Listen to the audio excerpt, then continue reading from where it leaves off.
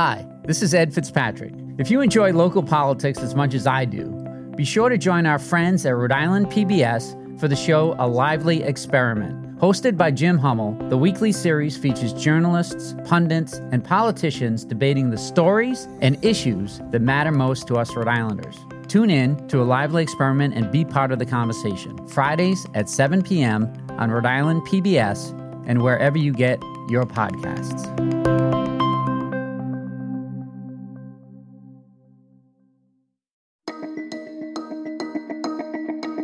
From the Boston Globe, this is Rhode Island Report. I'm Ed Fitzpatrick.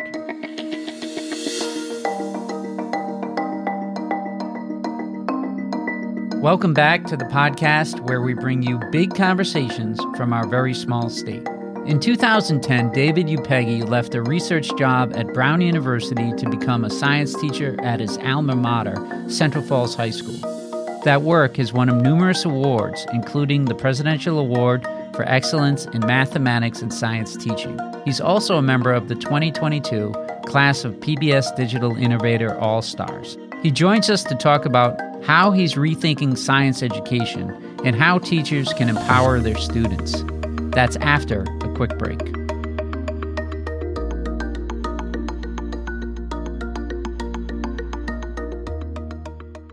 When you want to go beyond the headlines, let me recommend Rhode Island PBS Weekly. Rhode Island PBS Weekly is an award-winning news magazine broadcast that gives you the full story, powered by investigative journalism and narrative storytelling. New episodes of Rhode Island PBS Weekly drop Sundays at 7:30 p.m. on Rhode Island PBS. Watch past episodes at ripbs.org/weekly. That's ripbs.org/weekly.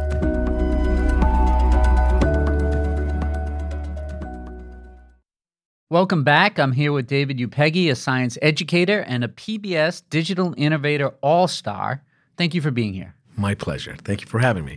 There's so much to talk about, but let's start with an explanation of the PBS Digital Innovator All-Star program. What is it, and what does it allow you to do? The program itself afforded me the opportunity to meet with other innovators around the country. And within the larger group, I'm working with 4 of them in a sort of collection of lessons that relate to social justice. So each of us were selected by the PBS stations that are local to us. And we were selected because of our ability to be innovative. I'm a firm believer that the role of the educator has changed since the advent of the internet. We all have these computers in our pockets that can look up anything we want. So it's really of no use to memorize, how much hydrogen fusions every second in the sun, or to memorize the distance from here to the moon, or unless you're using that on a regular basis, the steps of the Krebs cycles are really not as important as conceptually understanding these processes, being able to figure out patterns, being able to make sense of data that's out there. So discerning the real from the fake. Our role as educators really is to empower students to recognize that the world needs their talents. And PBS, through their media platform and through their programs, have allowed me to touch on some of that. Are you making videos, content for PBS? What comes out of it? Yeah, one of the things that I am doing is I'm writing lessons or activities that go with it. The other thing that's really important is what my students are doing. For example, last year my students were able to create videos. So PBS sent us the ring, that lighting ring, so that they can use their phones to record themselves. And they had a microphone so that they interviewed other students. And it was a response to the Ben Franklin series that they had. Part of what my students did is they went around the school and asked other students, who's Ben Franklin? At the very end, one of them said, well, I learned a little bit about Ben Franklin, and Ben Franklin is definitely one of the most important historical figures in our country. And he presents some dichotomies because he was a slave owner. And he promised his slaves freedom, but he didn't give it to them until he died. And so there is this human being who wrote just some of the most beautiful and important components of our foundations as a country. All men are created equal, this sort of beautiful idea. You don't have to prove to anybody that you are important, that you have the freedom to be free. And at the same time, he's saying these things, he's writing these things, he's believing these things, but not for African Americans, not for the people that were kidnapped and enslaved. And so in many ways, Ben Franklin, as many of our historical figures, they present this dichotomy, and my students were able to dive into that. because they themselves see how they're Americans in some aspects, and in other aspects they're not as American as others. Even though they were born in this country, even if their parents were born in this country, they're treated differently because of their skin color, because of their last names, because of the way they dress. And so they're able to see these things, and in that process, understand why they need their voice to be heard.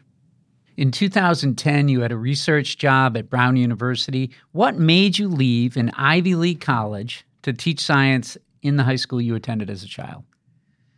Yeah, that was a huge shift for me. The seeds for that began when my first child was born. So my oldest boy, his name is Isaac, and he was born with Down syndrome on April of 2004. And understanding my role with him and understanding my trajectory as an academic and as a professional began by encompassing the love that I had for him and knowing my own ignorance. It was his birth that really was the impetus for me looking into education as a possible career.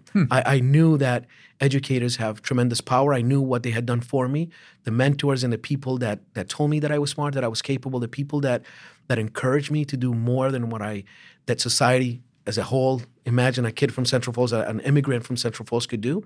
Those people were pivotal in my own development, and I wanted to do the same for others. And then I left the job because in 2010, every high school teacher in Central Falls was fired. Interestingly, I was sitting in my office here, right down the street here, 121 South Main Street, overlooking all of Providence, where one of my walls was windows. As the news came out, I had a quote from Gandhi in my desk that I still keep in my room, and it says, "One must stand up for one's convictions. Inaction at a time of conflagration is inexcusable." Wow. And there it was, great fire in Central Falls. Everybody literally got fired, regardless of who they were. It was just a really significant and painful experience for those teachers. There are still teachers that are there from that time, and world-class teachers like Dr. Dolores Grant, who is just unbelievable. And I can't imagine what it must have been like for her to be called out and fired simply because she was an employee there. Not because of her performance, but everybody en masse got fired. And Dr. Dolores Grant, the sister of Viola Davis, yes. Right? Yeah, you've talked about how you had one special teacher who helped give you direction and purpose. Tell us about that teacher. There was several of them. Okay. In high school, there was certainly one man who had dedicated himself to helping those of us that were deemed college material to actually attain that.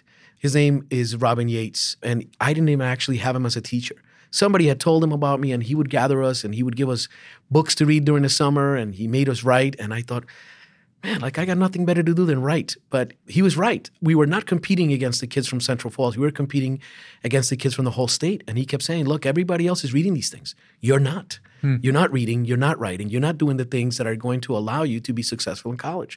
And when I got to college, I remember very clearly taking my first writing class. And I remember, being all-state wrestler and all academic and all of that. And I get to college, my first writing paper, I got a D. And I thought, good Lord, this is terrible. And I'm going to tell you something that sounds even worse. My initial reaction was, this woman is racist, because obviously I write better than this. And I remember going to see a woman named Dr. Reddy at Rhode Island College. And when she opened her door, I looked at the pictures on the wall, and she was married to a black man, and she had mulatto kids. So I thought, that's not racism, is it? It must be something else. And I remember telling her, Dr. Reddy, I'm an A student. And she said, David, you're an A student, but you're a D writer. But we're going to work on that.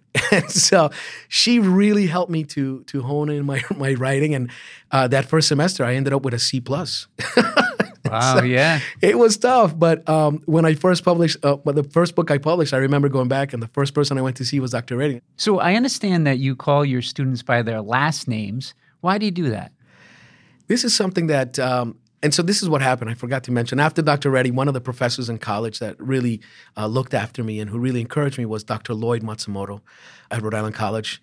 And similar to Robin Yates in high school, Dr. Matsumoto really thought that I had more to offer than what I was giving myself credit for. So Dr. Matsumoto was the person that sort of initiated that idea for me. And that is, I wanted to make sure that they understand that I'm seeing much more than what they are in front of me. They're not just Jennifer. They're not just Aileen. They're not just Monse. They are, in fact, much more. I see their future in front of them. I know what it takes to get to the places where they need to be. So I see them as the physicians or the nurses or the lawyers or the politicians or the engineers, whatever they're going to become. I see them as that. And so it's a sign of respect for me to remind them that, look, the world has been waiting for you. No one in the world is you except for you. There's 8 billion people and no one has the genetic and the experiential background that you have. So you have something unique to offer to the world and your voice is needed. And so it's sort of a way to encouraging them to understand that when I'm looking at them, it's not just a 17-year-old kid. It's someone that society needs for their talents. Yeah, you've said that you work to give your students a sense of dignity and empowerment, and your PhD in education focus on social justice. How do you do all of that in an AP Bio class? Yeah, let me give you an example. After the midterm exam for that class, I had the students write a 7-minute free form, how are you feeling about the AP exam? And when I went home, I was choking up because some of them still have a very strong negative sense of who they are. They don't feel like they're smart, that they're capable, that they're worthy, and that they belong. And so what I did last Monday when we started class for the new quarter is I decided to do a lesson that only peripherally relates to AP Biology, and that is, who are we? And so I had them talk about themselves, describe their own identity, and I had them write on a private piece of paper 5 things they liked about themselves. And for some of the students, it was hard. And then what I did is I stopped and I said, look, you have to go back to biology. Whether you know it or not, your DNA is the DNA of a survivor, right? You are a child of somebody who survived long enough to have you. And if you go back all the way 3.5 billion years ago, that DNA of the first prokaryotic cell, that LUCA, the last universal common ancestor, that DNA is still in you. It's changed for 3.5 billion years, but you have the DNA of survivors, of someone who's faced challenges before. Inside of your cells is the DNA of a winner. Wow. And how do we turn it into that? How do I get my kids to see that and appreciate that? I gave them a mirror and I had them repeat just some simple phrases like, I can do challenging things. Like, this is how I learn, and si se puede, and I got this. And I literally had a room full of kids screaming in the mirror, I can do this. That's yes, awesome. You can. And so part of it is, how do we take the ability for them to see that biology and science and society is not done? If everything that was in the book was all there was to know about biology, then you would never have a new edition of a book. It would just be biology 1, and that was it, right? But every so often, publishers come up with new versions of it because we're finding information, and my students can be part of that discovery process. Science by nature is democratic, and it requires different ideas, different thoughts, different players. And that's what I want them to know, that the world has been waiting for them to become players. When I interviewed you back in 2021, it was about the need for a new Central Falls High School. Where do things stand now for plans for a new building? We're still in the waiting stage. We've been asked our input about possible parts of the high school and components, but I'm not sure exactly what's going to happen. That's why I'm excited, but at the same time, I'm just hesitant to be too excited. Yeah, I came to your classroom that day and you showed me a picture of you as a student in the same spot back in 1993 as a student. Yeah. And you said nothing has changed. So tell me about the conditions. Yeah, literally nothing has changed. If you go to my classroom 30 years ago when I was a high school student, there's still holes in the ceiling, lab tables that have been untouched. So there's no water, there's no running water, there's no way to run gas. There's no, the lighting is equally bad. I mean, it's a decrepit building. It's been untouched for probably, 60 years, even though I try to make my classroom as welcoming as I possibly can. So the walls of my classroom were painted by my students and I. And even with all of that, I bought curtains, I painted. There are things I cannot change. I cannot change the ceiling. I cannot change the fact that water doesn't run in my classroom. Those are things that are beyond anything that I could do. It's not cosmetic. How do we need to rethink the way we educate students in public schools, especially in places like Central Falls? Well, one of the things we need to understand is that a mediocre teacher in most schools in Rhode Island would be okay. A mediocre teacher in Central Falls is doing harm. We need to have teachers that are elevating our students. I firmly believe that teachers that are dispassionate should go, and we should be helping them. I'm not a person who, I could never be like a union rep because they would hate me, because there were times where I would just, look, I'm here for the kids. I'm not really caring about, other teachers. But at the same time, teachers need to be developed so that those teachers that have the disposition and the desire to get better can get better. And so there are ways to do that. I think part of it is the teachers, part of it is the building, part of it is the structures. So don't have classes like I have where AP Biology, I have one class of 27 kids. I had 30 last year, where my friend who does the same class at Barrington High School has 15 kids. My own son, who goes to North Providence High School, had 8 kids in his AP Biology class. I had 28 at the same time. So you create this structure where, how can I possibly give to 28 kids the same amount of structure and focus and energy as my son got when they wrote an essay, his teacher was reading 8 essays. When my kids write, there were 28 of them. Yeah. So one thing, again, is the quality of the human capital, but in other words, the structures. And the physical structure is one of them, the technology structure is one of them, and definitely the size of the class. All of those things play a role. When a kid walks into my school and it hasn't been touched for 60 years, what does that tell them? What is the image that they get in their mind? What are they being told, as opposed to, hey, well, this guy goes 1.5 miles down the street and they get a brand new building and they get smaller classes. It's not that the students are any different, but the structures are different. Last question. If you were to give one piece of advice to teachers in schools like yours, where classrooms lack resources and students face economic challenges, what would you tell them? I would want teachers to remember that what we do is not frivolous and it's not superficial. Swami Yogatmananda from the Vedanta Center once told me that science is just the bridge, is the conduit. But what we're really doing as teachers is we're looking at another human being and letting them know that they belong, that they are important, that they matter. And so through science or whatever subject you're teaching, you are empowering the students to take their rightful place in society. And so to look at it not just as a job or even as a career, but really as a calling. What you're doing is you're helping another human being to fulfill their destiny. How amazing is that? That every day we get a chance to stand in front of these kids and remind them that they're amazing, that they're powerful, that they are, in fact, the future stewards of the world. David Upeghi, thanks for joining us today, and thank you for the work you're doing in Central Falls. My pleasure. Thank you so much.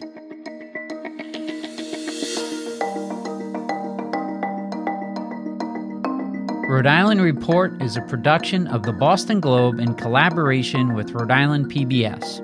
Today's episode was produced by Megan Hall, Carlos Munoz, and Scott Hellman. Audio mixing and mastering by Marissa Ewing of Hemlock Creek Productions. Our music is from APM. And if you like the podcast, do us a favor. Follow the show and leave us a review on Apple Podcasts. I'm Ed Fitzpatrick. See you next week.